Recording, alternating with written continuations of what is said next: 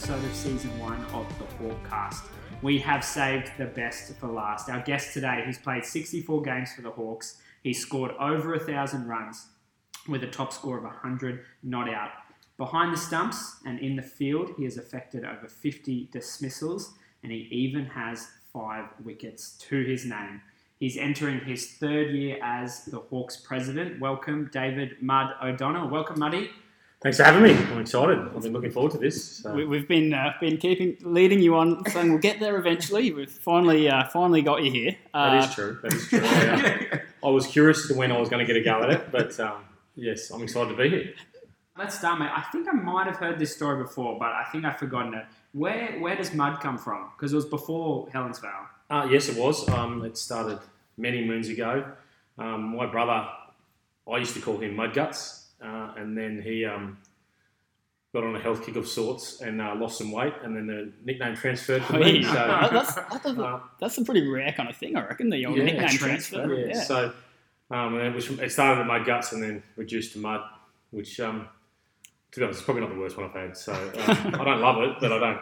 It is what it is. Yeah, gee, it's stuck though. Yeah, I reckon more people would know you as Mud than as Dave, I feel like, or just as many at least. Well, to be honest, when I first came here, they asked me what I wanted on my training shirt, and I just said Mud because I didn't want a new one. So I didn't want a new crap nickname. I may as well take one with you. Yeah.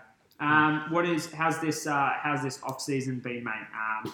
Obviously, there's been some exciting things going on off the field, but there's been a few challenges as well. How's it been for you? Busy. Look, we're trying to do a bit of a revamp of the club rooms, which I hope that people will get to see in the next couple of weeks and get excited about what we've tried to do in here. Obviously, people will notice in the post the last few days we've had the net renovation started. Hopefully that's only a few weeks away from being finished. But there's lots going on, keeping me busy. Yep, and I mean, we've got chipping away in the background. Yeah, some projects like obviously everyone's excited for the prospect of a new clubhouse in maybe a couple of years' time. So that's still ticking over in the background. The council, the guy we deal with at the council, is really keen to progress that further and further. We're now in contact with the council's preferred architect, and that's starting. We're just starting to get through information through to him, so that we can go to the next step and get the design finalised, and then from there look for funding. So. I wanted to ask, I mean, obviously Gilly and I have a bit of an idea from executive roles over time, but I mean, does the off-season slow down much for you, or are you just as busy, I reckon I get about 3 weeks, and this year was even different to that because of coronavirus. We had lots of thinking to do about how we were going to present awards, and the season finished abruptly, and people were not happy about that, and which is fair enough. It's everything out of the normal is hard to take at first sometimes. So I mean, I think the right decision was made with cricket. I think even though Queensland's been very lucky with the stats, it was good that we finished it straight away. Just finish it off. No more risk to anyone. And then, that was a bit hectic then working that out, as I kind of, and you would know, Gilly, that we spent lots of time trying to work out the best option for us. But then from there, you get a couple of weeks lull, and then it's back into coach searching and working out who's going to be on executive, who wants to be on executive next year, if there's if you need to replace anyone or that sort of stuff. So I do think this off season in particular, project wise, has been very busy but very exciting as well. I think people will be should be excited to come back and see the new facilities and. Well, I think, and it's before my time, and a few years back, the club has been accumulating a bit of pocket money in the background through grants and also good management, and it was time to spend something. It was time to revamp, and the clubhouse was starting to look a little bit run down and a bit old. So not to ruin the surprise, but we're giving it a bit of a fresh paint and moved a few things around to upgrade a couple of things. So hopefully, it's got a bit more buzz, and it's more appealing to both the players after the games and on Tuesday and Thursday nights, and their families. So that's the idea. So. And we are recording a couple of weeks before we go to air. But I mean, you mentioned coach searching. I guess what can you tell us about? Obviously, I know you've worked through numerous candidates and B, a number of different plans. Mm-hmm. Is there anything you can say kind of in terms of... At this stage, we have not been able to lock away a full-time coach. Personally, I don't think that's such a bad thing. I think full-time coaches, there seems to be a little bit of dead money there. They're not, especially if all they end up doing is, telling people when to pad up. I think that we've decided that we've put some sort of structure. We're planning to put some sort of structure in place with a net manager and an assistant coach and then specialist coaches coming in on occasion to, polish out better cricketers who can then pass that information down to the cricketers that play, in the lower grades. Mm. So, I honestly think that's more value for money. Mm. It doesn't mean that I'm against coaches, obviously, but I think, especially the stage that we're at, we've got a lot of really good cricketers that are in that 23 to probably 20 to 25 sort of age group and have played a bit of rep cricket, been around these guys that have taught them stuff already, and it gives them a bit of a responsibility to share that as well, which I'm excited about. The likes of Jack Lickus and Caleb Day and others, but those guys have been playing a lot of cricket at the top level that we play at for a long time now, and they've got plenty to give. So why not give them the opportunity to give it? We'll circle back to some more cricket stuff, but something we always do enjoy is learning a bit about people's kind of backgrounds and all that sort of stuff. So you were from Melbourne kind of originally? Yeah, I grew up in Melbourne. We moved there when I was about 12, I think, 12, 13. So where were you born? I was born in Ipswich, Queensland. Really? Right. Oh, so you are a Queenslander. I am. You wouldn't tell anyone you're from Ipswich unless you were. So, but yes, and my dad was in the Air Force, and we travelled around a little bit, and then we landed in Victoria a few times, but the last time was when I was about 12, and then we were there. My parents built a house. My dad left the Air Force, and then I went to school, and I met my wife, and then we eventually built a house, and we settled in a place called Mooroolbark in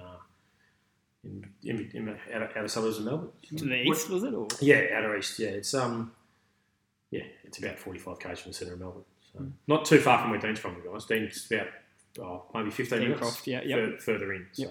What did your dad do in the Air Force? He was a carpenter in the Air Force. So, nothing exciting, really, to be honest. Air Force is exciting. And what school did you and your wife meet at? We went to a Catholic school in a Mount Lauderdale Mercy College. We met when we were in year 8. She teased me at the bus stop. I was really small. Not that she wasn't smaller than me, but and then we were in the same class in year 9 and year 10, and then we started dating in year 11. Wow. So proper high school romance. Yeah, and we've been together ever since. And the first lady of the club, Beck. She's a good woman. Yeah. And cricket-wise, do you play when you were little, or did you play a bit later? Or? I played one season of under-12s when we lived in New South Wales. That was difficult. My parents didn't really like cricket or the idea of taking me to cricket, probably more than that. So I used to have to walk or get a lift, and it was any away game I just didn't go to. So that was for one season. So that wore thin pretty quickly. And then we moved back to Melbourne anyway, and I lived with my grandparents for 2 years while my parents built their house, because they lived on the western side of Melbourne where the Air Force base was. So, and I started at school, so that's sort of how that happened. But so I didn't do anything after school other than that. And then when I was 17, I started at a club called Mooroolbark Cricket Club. I was there for 2 seasons, and I left there because I hated it. That'll do it. Yeah, my brother played their juniors there. That's why I ended up going there. But I didn't like that. And then I had a year off, and then I started at Kilsyth Cricket Club, which I was at until before I came up here. I had a little break in there a couple of times, but loved it there. Lifelong friends. I was an executive there, committee for a long time as well. Yeah. What's the roles like in terms of? I had a run at president for half a season. I was treasurer for a year, vice president for a few years, and then general committee and ran the bar. So why half a season? Were you replacing somebody, or was somebody replacing you? I was the first half of the season. So, all right, that's okay. Yes, to be honest, and it was better for the club that I didn't continue. I was far too young and far too inexperienced and immature to be doing it. As simple as that. It was one of those scenarios where you go to an AGM and no one puts their hand up, and it's like, well, someone's got to do it. I'll have a crack at it. And I was I was wrong. I wasn't ready. Had you done the other executive roles first? Yes, yeah. I'd been... Yes, I was. I was treasurer the year before, and I'd been a vice president for a few years. But we'd lost a lot of experience on a committee. That's in a short space, which is something why I'm so organised. Is knowing who's going to be going, and I don't want to lose 4 at once. Because you've seen it. Because I've seen what happens. Yeah. It falls to pieces. It really does, and it only takes 2 months, and everything is back to scratch. And you've got to try and then the person who is still there gets stuck doing everything because no one else knows how to do anything. Yeah. John, is your older brother, right? No, younger. You're welcome. Make sure you put that in there. Who was did you play backyard cricket together? Who was better? John's far better cricketer than I am. He learned to play short ball pretty quick. He was a turd of a little brother, to be honest. So I used to bounce him every night, all night in the backyard. So he learned to play the pull shot pretty well. So he's a really bat. Hits the ball real clean. Scores fast. Does he still play? I'm not sure he's playing this year. This year. I'm not sure what he's doing this year. He's he played a lot of cricket at Moorabah, and they were fairly successful. He stayed when you... Yeah, he stayed. He was still very young. He was still only under 12 and 13 then. So. And John, of course, had 1 year here at the Hawks, I think. It wasn't quite a full season, but he played about half the season. Had some good innings and probably made some marks in terms of ruffling some feathers. So he did. Jimmy Spargo, I think, was one. So. Yeah, Jimmy Spargo wanted to catch up with him in the car park. Did he play once? Open the batting. The first ball he ever faced with Honsville, hit on the hill. And what about your time at... we'll ask first. We'll start that again. What was your cricketing journey like in terms of ability? Were you a battler? Like, did it take a long time to be successful? Or? Yeah, absolutely. When I first started playing cricket at Kilsyth especially, we had 5 sides, and I got picked because I paid my fees. Like I batted 10 or 11 in the fifths and didn't bowl very often. So, can relate. Yeah, and so I battled really hard. I think my love of the cricket club made it much easier to improve because I was just there all the time. I wanted to go. I went to every training session. I made sure people knew who I was. I asked for advice. I asked for tips all the time. And I was 20, I think, when I started at Kilsyth. And not playing much cricket. I've only played backyard cricket. Yeah. I knew I could play. I wasn't scared of the ball and all that sort of stuff. But it was so I spent a couple of years. Well, the first year was in 5th grade nearly all year, and then the next year I played fair bit of 4th grade, and then slowly progressed into 3rd grade. I ended up playing 1st grade for Kilsyth. Yeah. Got picked as a wicketkeeper. Was that a special moment? Yeah. It was. It was amazing. I mean, I'm cap 198, and I know that, and I'll never forget that. So. It was really, really special. We were pretty ordinary when I went in there as a club. We were going pretty ordinary, but still, I mean, I went in there as a wicketkeeper. But then I think the season after, I got picked as a batsman, and I wasn't wicket keeping, which was even more special to get another go at it. I won a batting award in our second 11, and So you really kind of like forced your way into the and then and I had the unfortunate title of being the last man out to get relegated. So when we got relegated from the top grade to the 2nd grade, and they're still in 2nd grade. How did you get out? Cook on. So we put on 30.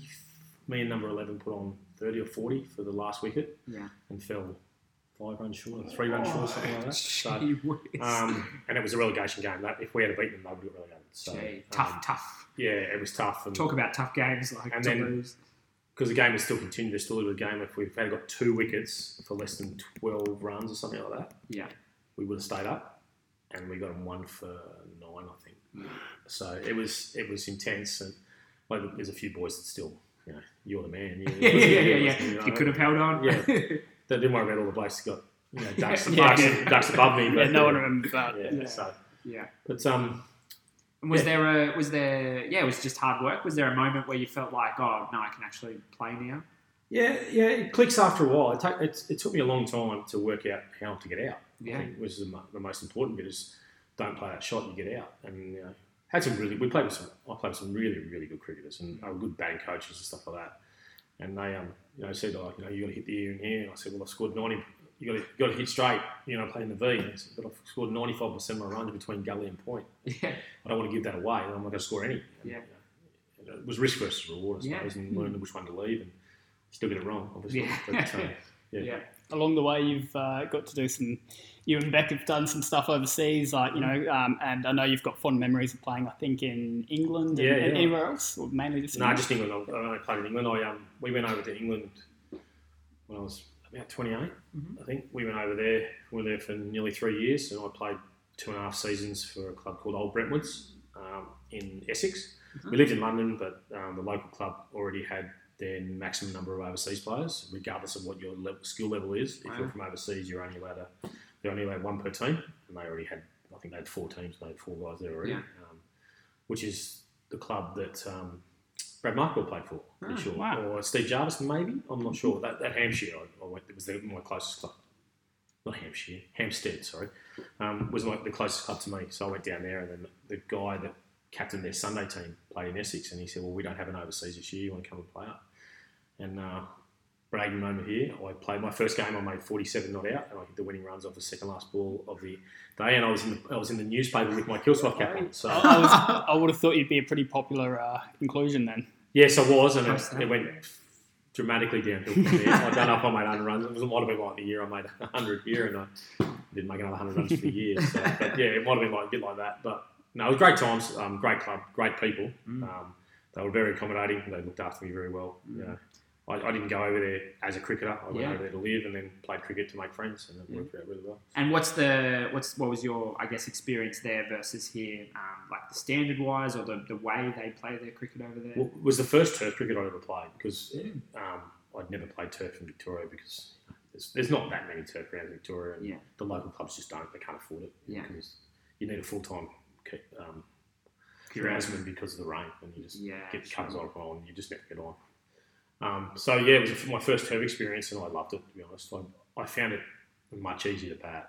Like, it was just, I know, because the synthetic's nice and consistent, but you don't have that extra bounce. And we played on a pretty good deck. You just play it on the front foot and just punch it wherever you like. It was pretty good. So but I loved it over there. It was good. It was good fun. Did you work sort of construction sort of industry over there? Or? Yeah, I did. I got a pretty good job, to be honest, working for a couple of different companies over there, and that was really good. You come and go as you please, because if you're any good at it, they couldn't get that many that were that good at it. So we used to go away a fair bit around Europe and travel and stuff like that. But it was mainly for Beck's job that you went over? It was for Beck's job we went over. She's much smarter than most of us. So she's a microbiologist. She's got a doctorate in philosophy. I'll probably get that right, I think, but I don't know. So she was headhunted by a few places around the world, and we picked England. And so, that's where we ended up for a couple of years. I do recall a story that she was so good that they gave unlimited annual leave. Yeah, that's true. We 1 year we were there, I think we went away for 21 weeks, and she got full pay. So I think it was 21 weeks we travelled around Europe. They must have wanted her pretty badly for the job. Right. So unlimited annual leave. So no questions asked. So, it's pretty cool. And so obviously you come back to Melbourne, have a couple of kids. Yeah. And what then? How Gold Coast? We had the kids. That's why we came home. To be honest, we came home to have kids. It took us a little while to have kids, but that's the main reason we came home. We didn't want to bring them up in London. So, and then we started coming up here on holidays regularly. Like, it was at least once a year, and every time we come here, it was like, oh, why don't we live here? Why don't we live here? And then one time we came and we started looking at property, and the next time we came and looked at property a bit harder, and actually being a real estate agent. And then we got home and we started looking on realestate.com, and we found a couple of houses we thought we'd look at, and then we actually flew up to inspect the one we live in now, and it was a dump. And we just pretty much finished renovating the one that the dump we'd bought in Melbourne after we got back. And, glutton for punishment. Yeah. Becca preferred we bought brand new one, I'm sure, this time around. But we got it fairly cheap. And it's only 800 metres up the road from the Career Club. So tough decision though, especially with the Kilsyth stuff, like family down there. And my family are probably going to listen to this, so I won't say that was the easier bit, but it probably was. I mean, everything's so close now, though. Like, the world social media makes the world so close. Like, I mean, obviously I miss my friends and I miss my family, but and I do miss Kilsyth.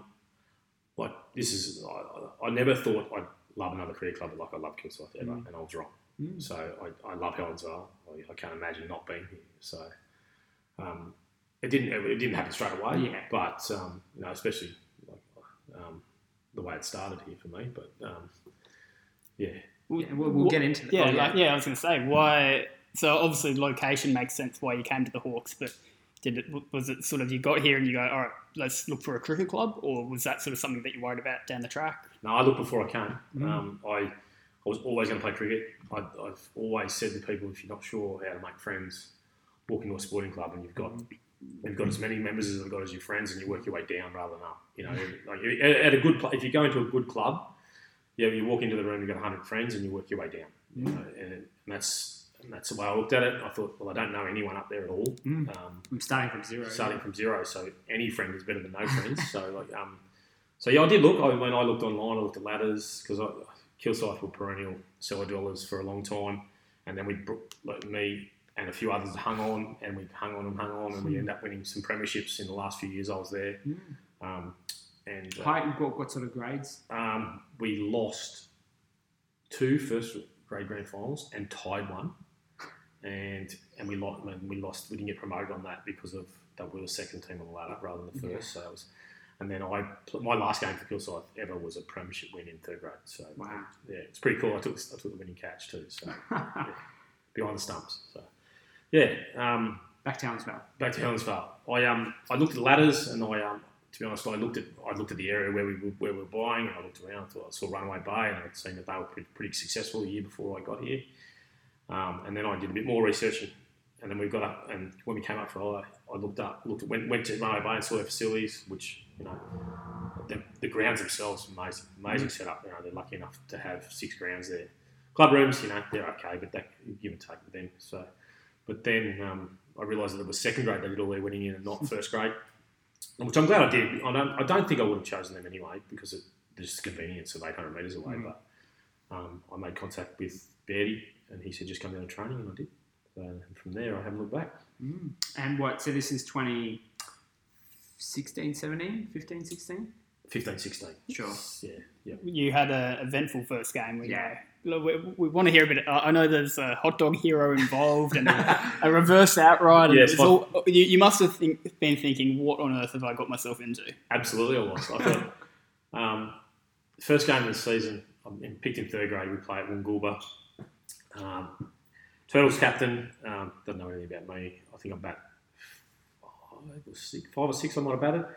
And we go out there, we bowled first, and Sean Bailey is bowling and just and I'm wicket keeping, and he's bowling no balls, and the pitch is a shocker. And I haven't kept on turf since I was in England. I was like, oh, here we go. So I'm up at the stumps to Sean Bailey in the first over. So everything was coming through at ankle height. And the umpire's calling, no ball, no ball, no ball. I was like, what's going on here? Because I don't know that many people that well. I've done a bit of a pre-season, but I don't really. Anyway, they realised that the crease lines are too short, like by a foot. Like it was. So then we get them redrawn in pink. Pink, yes. The lines were redone in pink, and we just started again. It was like forget wipe the scoreboard. We're starting again. I'm like, oh, here we go. It was exciting game of cricket though. We rolled them reasonably cheap. Then we got rolled even cheaper. I got given out LBW, which was always a great start. A bruise on my hip by the hot dog man. The hot dog man, the umpire, when he first turned up to the ground, he tripped over some concrete lip and hit his head, and he was bleeding out of his head for the game. Look, I'm not joking. This guy was an 80. I mean, it was his first game back for umpiring for like 15, 20 years or something like that. It's like, obviously never cash all the time away from the missus. I'm not sure what it was, but he he did that, and then we came out. I'm not sure it was the first day or the second day, but we came out from a tea break or a drinks break, and the umpire was eating a hot dog while umpiring, and I dead set, never seen anything like it. It's like, because he was calling, he was calling wides, but only with one arm. He's like, oh, I've got a hot dog here. It was just like I say, and then we rolled them real cheap, and then we chased it down in the second innings to win reverse outright. So obviously that was an amazing way to start. Yeah. For my cricket here, like the result. The experience was very, very different. It was something I wasn't expecting, and I don't think anyone else had seen anything like it either, to be fair. And the experience kept getting weirder, I guess, because I think second game you went straight to first grade, is that right? Or third game? No, second game I got called into first grade because we had 5 of our under-21s or under-19s, whatever they were, the Gold Coast boys. You've gone straight from thirds to ones? Yeah, I got a nuggety 16 off, 60 balls or something like that, and Paul Baird well, we need someone who can bat a little bit of time, so we'll give him a go. And with the 5 young fellas out, I was picked as a split, so I was going to play second grade the second week anyway. But we went to Surfers Paradise, the death of many a large man. So, and I'm not sure. I assume we lost the toss. We were bowling first, and then. So Jack was wicket keeping? No, Jack wasn't. Jack was away. Oh, so who was wicket keeping? Well, I was put down. I was picked as a wicket keeper, and then the captain changed his mind on Saturday morning, and I was put at mid-wicket because of my pace, I suppose. So who took over the gloves? Luke Denham took over the gloves. Right. Yeah, so. Well, you probably got a little bit of pace on Deno. So yeah, maybe. I'm not sure. It's touch and go. I was at peak weight then. So I think I was at my peak weight. So, and what happened? The ball got hit to me fairly early, and I dived, and I had full stretch, and my shoulder I felt like I had a stinger. I don't know if you had a stinger when I didn't think it was that bad. I stood there for a bit, and I thought, no, this is not good. And we had 12 that day, so I just got subbed off, took some pain relief, and about 20 minutes later, I was away. I was ready to come back on because I wasn't. That wasn't going to be the end of my first grade game. Yeah. My first grade game for the club, and then I went back on, and I think I went to gully, and about 3 balls in, I had to dive again, and that was it. I went the colour of grey. I went to turn grey, and that was it. And then, so straight to hospital? No, I didn't. I wasn't smart enough to do that. I went to work the next day and worked every day until the following Friday night, and then I went to hospital on the Saturday morning, and they said that I'd fractured the ball of my left shoulder. Your arm must have been falling off by that point. Yeah, I just took heaps of pain, to be honest. It was a new job as well, and it was a really good job, and I didn't want to give it away if I didn't have to. So, that was difficult. I mean, and then I still wanted to bat. I came to the twos with Mark swing, and I said, Brad Markwell was captain. I said, I'll bat if you need me to bat. He goes, no, you just do more damage. I said, I don't know if I can. Don't worry about that. Like, if you need me to bat, I'll bat.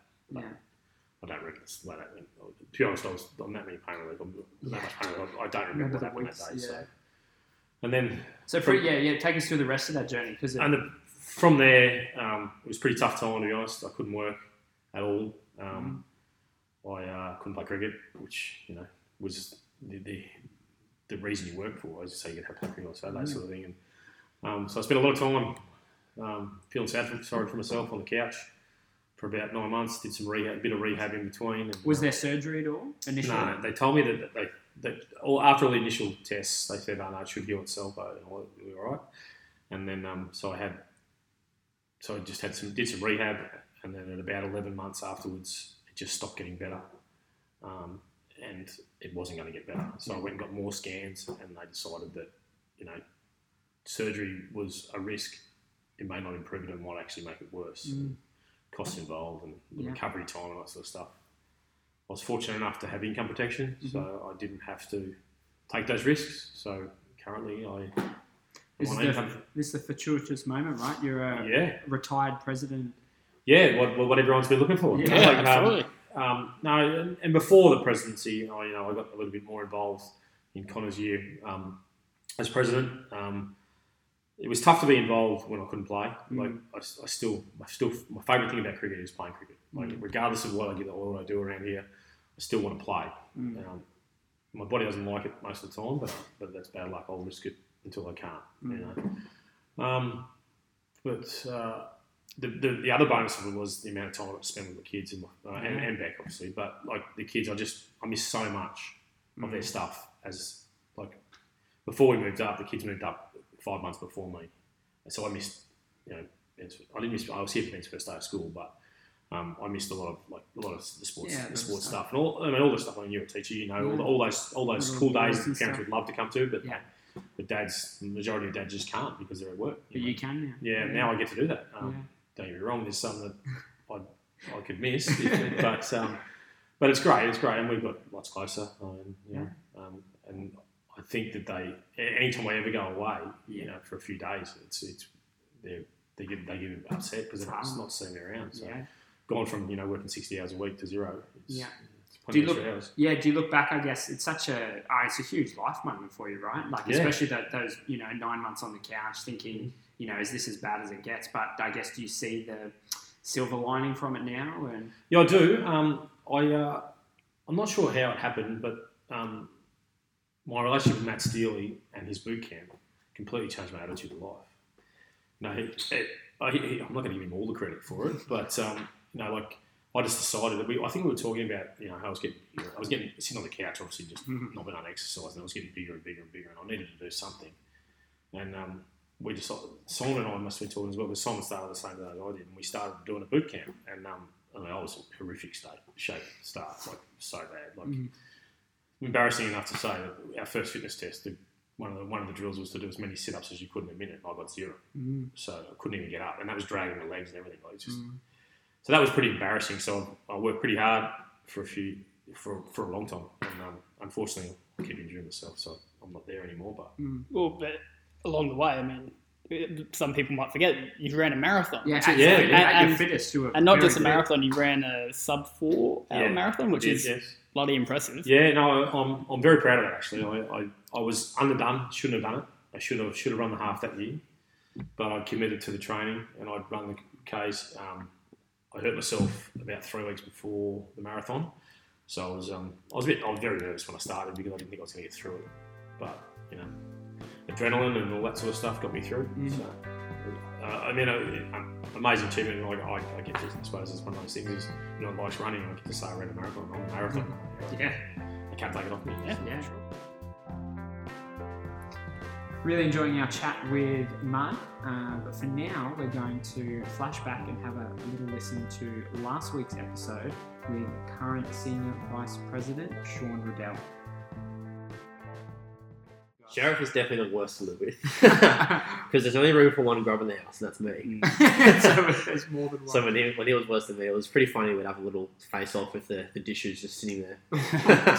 That's so gross. What's the longest you reckon they sat in the sink? Well, I'm often at Alicia's house, so sometimes I won't be there for 3 or 4 days, and I'll come back and it'll still be the same. Make sure you go back and have a listen to Kimmy, but for now, back to Mud. Before we jump into the off-field journey, I just thought we could touch on the on-field highlights. So the century, 100 not out. Yeah. Pretty special. Only century. Only one. In a pretty crazy game as well. Yeah, it was another crazy game of cricket. Yeah, it was my one and only. I got 5 or 6 scores in the 90s. Right, so never made 100 for Kilsyth either. No, never made 100 ever. Oh, right. I made a 96 not out when I lived in England. I got declared on. Oh, no. Yeah, they thought that was funny. I didn't. No. Yeah, James Fred was. If he listens, I might even just link him in it. He's the one who declared on me. I'll never forgive him. He still owes me for that. And I made a 94, a 91. All not. Well, 94 was out last ball, trying to hit a 6, and then 91 not out. 93 not out as well, something like that as well. Well, I spent a lot of time batting at 7. Yeah. So you just run out of partners a lot. We'll run out of overs. So. Yeah. But yeah, so tell us about the 100. Well, 100, I didn't know. I can't count when I'm batting. I lose. As long as I count to 1, and then I don't bother counting anymore. That's still will always be the most important run I get every time. So I made enough ducks in my life to not want to make any more. So, but yeah, we were chasing 222, I think it was, something like that. And I went in at 4 for 16 or 4 for 18 in the 3rd or 4th over. Me and Brad Whitworth batted together. We put on 167. I know that because someone reminded me yesterday. It's on one of our club partnership records. And then Brad was given out with one of the worst WW decisions I've ever seen, which is a shame because we would have easily won if he hadn't been given out. And then we ticked along a little bit. A few people come and go. I'm not sure what it must have been 180 or something like that. The score. And we got it within in the last over, my memory's not very nice with scores, especially when I'm involved myself. So I must have been on 99, and we got a single. I wanted to come back for the 2, and Simon was at the other end. We were 8 out, 8 for, and he called no, and there was still 3 balls left, and then everyone clapped 100, and I sort of weighed about it. No, I came here to win. So scores were level, 2 or 3 balls left, and then Simon played and missed it, one of them, and the keeper was really close. And then I'm not sure if there was 2 or 3 balls. Not a good storytelling. However, it ended up the final ball. I missed out a really good detail about when swag. Swag, yeah. Well, I still stir Swag up to this day that he cost us the game. All he did was crawl 1, we would have won. So he went down. Dislocated knee. Dislocated his knee in that ball. I think Kurt Merritt was bowling actually from Renault Bay, and Swag's hit it down to longish, probably halfway to long on, and there's a fielder there. He's gone straight to him. And he's popped his knee, and he's rolling on the ground crying. I'm going, yes, yes, yes, yes. And I'm standing next to him. So I had to run back, and so I didn't get run out. But then the guy at long on has dropped the catch and dislocated his finger, and there's bone coming out of his finger as well. It's the same ball. It's just a death ball. It's a death ball. So then we boot Swag off the field, mate. Yeah, away. And then... So last ball, you needed... We needed one. The scores are level. Needed 1 run to win. Vander's played missed again. Went to the keeper.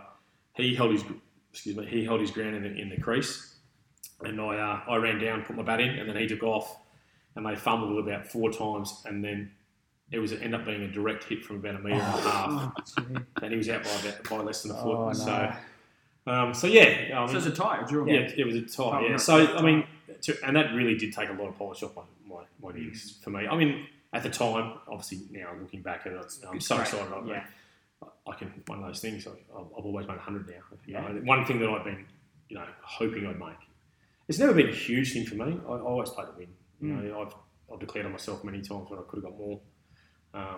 I've let other kids bat in front of me. You know, and they've gone out and got 150. Because but as long as I win.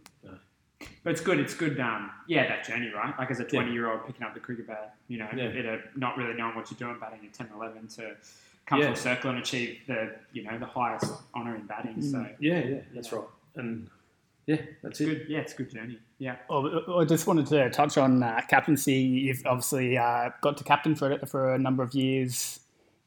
Just quickly, if you could touch on that, and also, are you planning to continue with that, or is that Captaincy is something I do love. Did you captain at Kilsyth? Yeah, I did. I captained a premiership at Kilsyth, actually. A fourth grade premiership there. When I first got back from England. Not the first year, the second the year after I got back. We lost 1 game for the season, which was a semi-final. We had a double chance. Yes. And I played. Luckily for that, in that season, I played with some of my best friends, and that was just so exciting. And so I captained the premiership there. I captained the second grade bit and third grade, and I was vice captain for a long time too. The guy I still rate as the best captain I'd play with, Nigel Foden, his name was best captain. Quite easily I learned so much from him. So then on the Hawks, I've captained the last 2 years, I think it is, in third grade. I suppose coincides with being president, you can do whatever you want. But, I think it might have been 3. Or was it only 2? I think it's only 2. Okay, all right. But I thought I could give something. I'm always here. I get to better. I think in third grade it's important that you're looking at what's below at training, right? Not just game results, especially with the amount of young kids we've got. I think we've seen that in the last couple of years, how many have come through and hit seconds. A few of them are not far off first, I don't think. A few of them are going fairly well in the winter cricket stuff that the boys are playing with, and they're getting a big rap from Jack and Sam and all the boys that play first all the time, so which is great.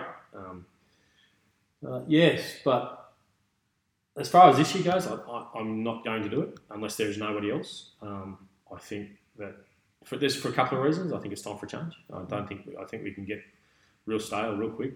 If we keep having the same captain every year for each grade, I think it can get a bit dull, especially those middle grades. A different voice doesn't hurt. But also, I want to test myself. I don't want to get stuck in one grade. I still want to play. I want to play at Hessian. I want to play here more often. So I'm over 40. I get the luxury of being playing here if I make myself available on a Sunday, but I'd still like to play second grade if I can. I probably would have played a few games last year. We were a bit light on the batting, and I didn't have a bad year, so but obviously I didn't because I was captain. So. Yeah. Great. Off-field wise, I think so. Am I right in saying your second year you were chairman of selectors, and then third year senior VP, and then fourth year president? Is that the right sort of progression? No, I was. Oh, good. All right, let me down easy. I was chairman of selectors. Surely not your Conrad's president. Conrad's president. This is my second year. I was chairman of selectors. So I nominated for senior vice president at the 2017 AGM, and then went to a vote, and I lost by 2 or 3 votes, I think. So, right. But, I mean, I didn't sook, it is what it is. People are entitled to vote for whatever they like, so I just went on the general committee. And stayed on as chairman, I believe. I was chairman of selectors again that year. Yep. Sorry, how did the chairman of selectors role start? Because this is only your second year in the club. Did you put your hand up? Did you talk to... As you know, I'm pretty vocal. People knew who I was. Pretty quick? Yeah, I got an opinion, and I'm happy to share it, especially back then. To us, I've mellowed a fair bit since I've taken over the presidency. I keep some opinions to myself. I share them with the people that need to know rather than sharing with everyone. I think that's something I've learned. But the start of the 2016-17 season was a mess, a proper mess. We had a coach locked in who cancelled from being a coach 2 hours before we went to coach night. Then we had someone locked in as president who then decided he wanted to be coach. Which is when Conrad became president. And then when Conrad became president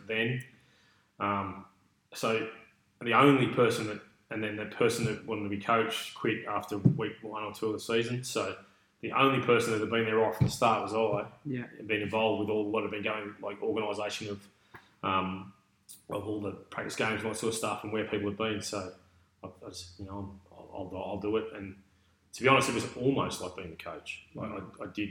The only thing I didn't do was run the training sessions. I did everything else that a coach would have to do. That year was Ryan and Jack ran the co-ran the sessions. Yeah.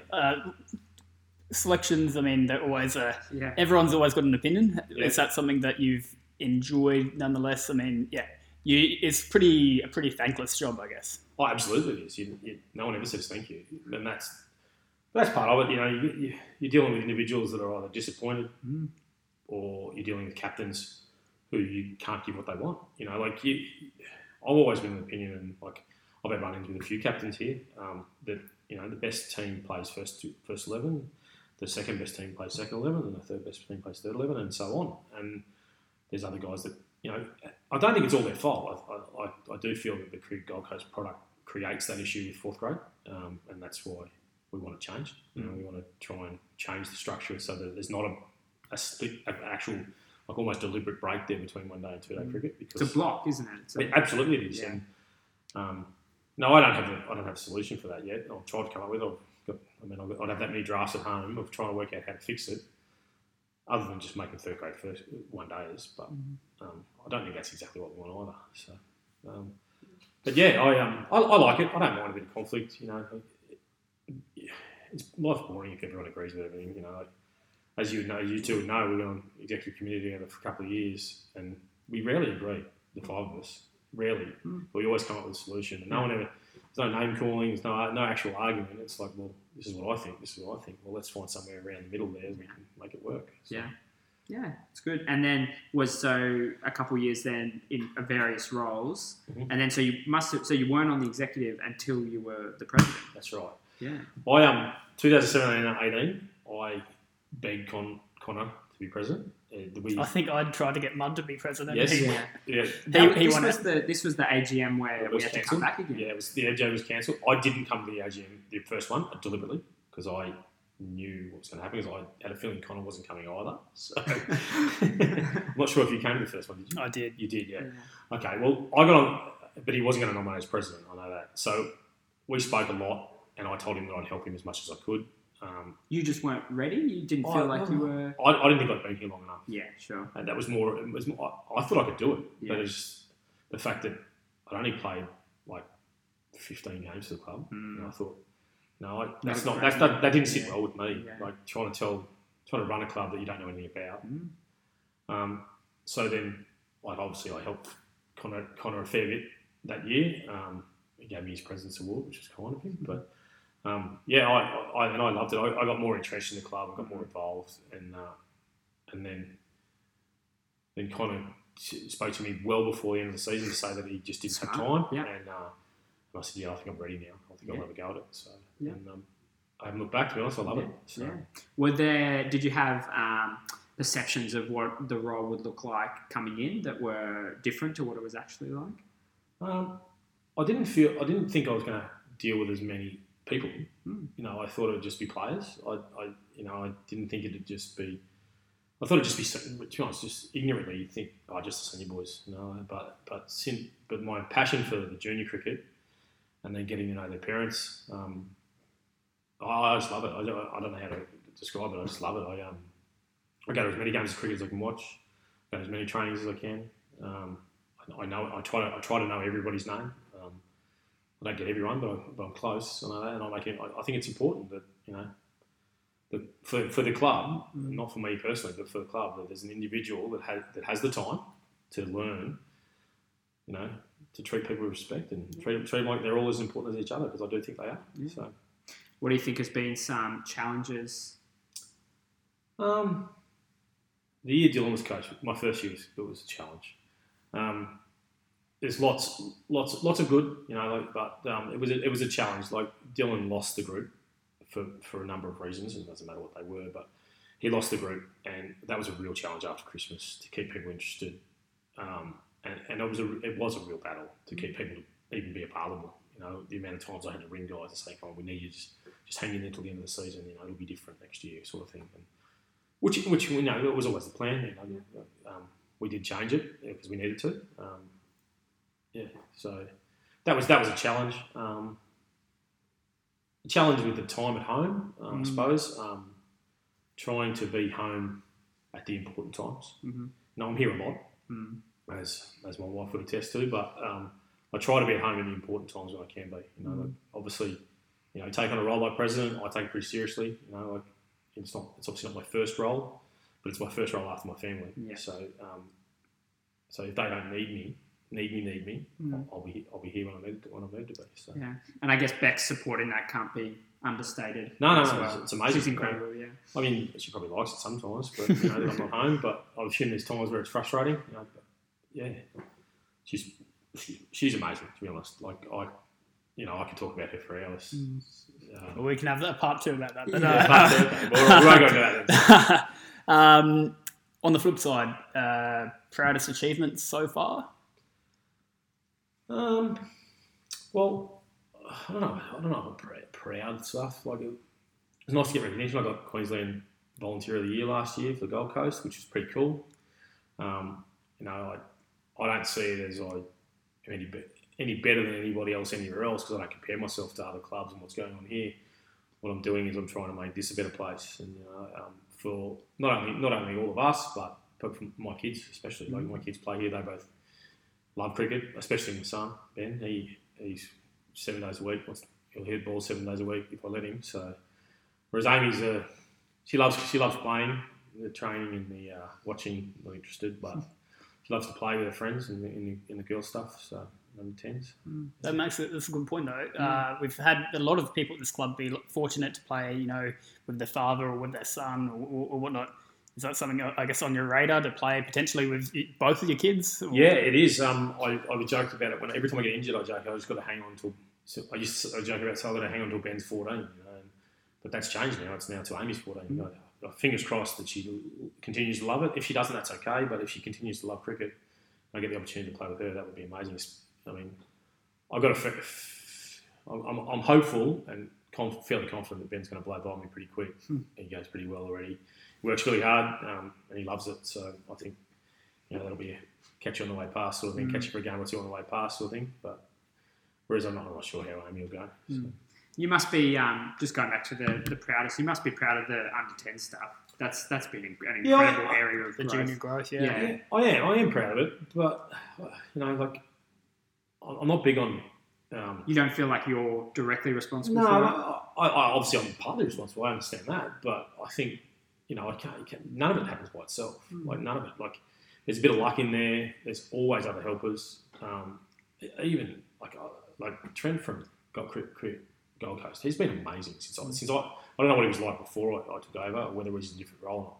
But he's incredible. Like, you ask him for something, and if he can, he will. Like, he never ever says no. Yeah. So I suppose I like that attitude because I try to be like that as well. So I'm a big fan of his, and that's what I feel he's got a lot to do with our growth. To be honest, they're making it available, making the exciting Brisbane Heat stuff available for the kids, pumping it up on their sites. Organising school clinics for us, all that sort of stuff in the local areas at the right times. So yeah. Last couple before we go to throwdowns. First of all, goals. Where you see the club going in 5 to 10 years' time. Yeah, I'm not sure. I mean, hopefully, premierships, premierships everywhere. That's the main goal as a career club. On field, off field, I think I'd like to see out the process of getting that new building at least started. I've spoken to a few on many occasions. Think that you don't stay for too long. You don't want to stay for too long because your voice gets just gets ignored eventually. So I'm not planning on staying here. I have no intention of being a 15-year president. Doesn't mean I won't. Might not do a spell and come back if required. But I have no intention of doing more than 5 or 6 years. I think if there's not a better option, and I'm quite happily to step away if there's a better option if it's not going well. So. That leads perfectly into the second question that I was going to ask, which was following on from Ian saying that it's important to do the whole succession planning, and he spotted Conrad. Mm-hmm. I guess, is that something that you're already looking now, or you'll just see if someone pops up who is the right person over time? I'm not ready to leave yet, but no, I'm not saying. In terms of, so I haven't put a lot of thought into it. Picking out someone who could one day take over. Yeah, I think we have some great leaders in this club. I won't name anyone just yet because hopefully I'm here for a few more years yet, and then anything can change, and there could be new people come in. But I think we have some great leaders in this club. It's a matter of setting up processes. The first year I did far too much. Last year I did a bit too much, and hopefully I'm just going to do too much this year. I think we as Gilly would know, we're setting some processes in. We're getting some more people involved to try and take the burden off, the 5 executive, because the general committee will do anything you ask them to do, but it's very difficult to get them to do things if you don't ask. Yeah. It's not their fault. They don't know what to do because they haven't been on the inner seat, right in the heart of it all, and they don't know the roles that we need them to play, and that's our fault, not theirs. They're volunteering, and we don't give them a role. It's not really their fault. So, yeah, it's good. Throwdowns. Let's do it. I've been not looking forward to this bit. Really? No. Oh well. I don't play with anyone else. I was any good. Oh wow! Straight into it. All I right, reckon that's sort of Dave, like from no one picking Dave as a best player. But speaking of best player, come on, best player you've played with at the Hawks. Well, you played one first grade game. Yeah, Is everyone there? Bernie played that day. Ryan played that day. But what about in your context? We all see players that we know are destined for greater things, right? Or even I would say one guy that I know you've played a lot of cricket with, who's always done good, is like a guy like Swag, or who's just been like a third grade extraordinaire. Yeah. I think. Well, it's in saying that Swag's probably the best offie I've ever played with, consistently. And I think if he could get his interest level a little bit higher and his fitness level a little bit better, I honestly think he could play first level because he's so. As the old wicket kept to him for a few years. He lands the ball in an area which is only very small over and over again, and he does change it up a bit. He can loop him up. He can bowl flat. He can turn the ball square. So hopefully, obviously he's got his priorities have probably changed a little bit at the moment with the new bubble around, but hopefully, in a couple of years' time when that settles down, when the kid thing settles down a bit, he can get into it and go hard for a year or two and see how well he can do. Ryan's probably the best player at Helensvale I played with. The day that I played in the first 11, I don't know, he got one. I think Brad Carter got the best figures that day. He's a pretty handy bowler too, but I didn't even see them bat. I was not there from when they batted. So, what about the best player you've played against in the comp? Again, probably third grade-ish, kind of like the guys that you've probably played a little bit against rather than maybe just a one-off. I'm not sure the best, but the best bloke is Barry Gill from Canberra Mountain by a mile. Uncle Gil. Yeah, he's No relation. he's a ripper, and he's a pretty good cricketer too. Like him and Taylor, we played a lot of cricket. We played a lot of great cricket games against Timbo, and it's easy to remember their names because the team doesn't change a hell of a lot. Whereas you play against other clubs and it's just different blokes mostly. You'd be hard pressed to find a better innings than that Logan Home Sri Lankan opener who made 140 against us. Yeah. I'd say his name if I knew it. I have no idea. Lovely bloke though. Yeah, and he was. Terrific cricketer. Yeah, far above our level. Yeah. So you there you go. You've helped me out there. He's definitely the best cricketer we played against in third grade at Helensvale. I would say probably ever. Yeah. So he was that good. He was amazing. Yeah. What funniest memory? Anything sort of stand out? Probably is that first game, the hot dog and the head buttery ground. Just must have been surreal. It's like it was. I was pretty annoyed for half the day because I was giving an OEW and I wasn't out. But it wasn't a nice way to start your career. And you're whinging about it as well. And the first time these blokes have met you, you're whinging about WW, so that wasn't great either. Funniest memory, there's lots of funny memories, to be honest. Like that's probably the funniest on-field one. The funniest off-field one was one of the nights we had here, and we're playing stumps inside, and Craig fell over. And that was oh my god, that was funny. There's a video of it somewhere. It is so good. Lots of fun nights here. We don't want to party afterwards after a good win or a good loss. So. Good segue. What about a favourite win that you've been involved in? Favourite win would be I have a couple.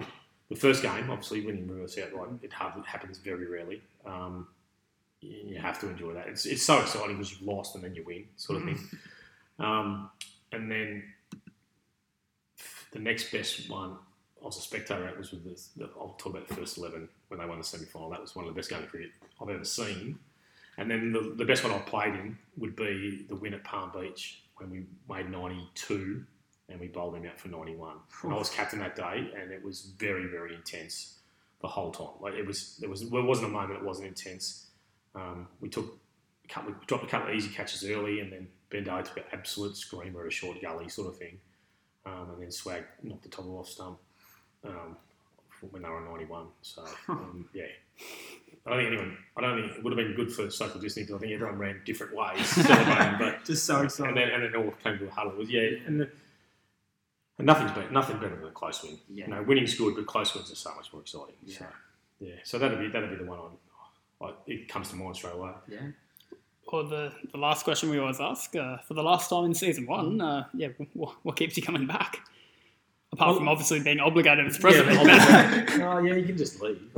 Others have, but no, the growth of the game, my love of the game, my love for cricket has enhanced once again. You know, it drops off. It comes peaks and troughs, but my kids' love of the game and therefore my love of coaching kids, and that goes for everybody else's kids as well. I love it, and I can see on their faces that they're enjoying what we're delivering. So I look forward to doing that for Ben's 11 and Amy's 9. So hopefully I can be involved with that in that side of the club for a fair few more years to come. And whether that's along with president and playing, I'm not 100% sure, but hopefully it is. But, for now, that's what it is. It's good. Thanks so much, Mud. We appreciate it, mate. We appreciate the work you do off the field, and thanks for your time. Thank you. My pleasure. I look forward to a big year ahead, and fingers crossed for a couple of premierships. Come on. It's good. Thanks, Mud. Thanks. So good to finally chat to Mud.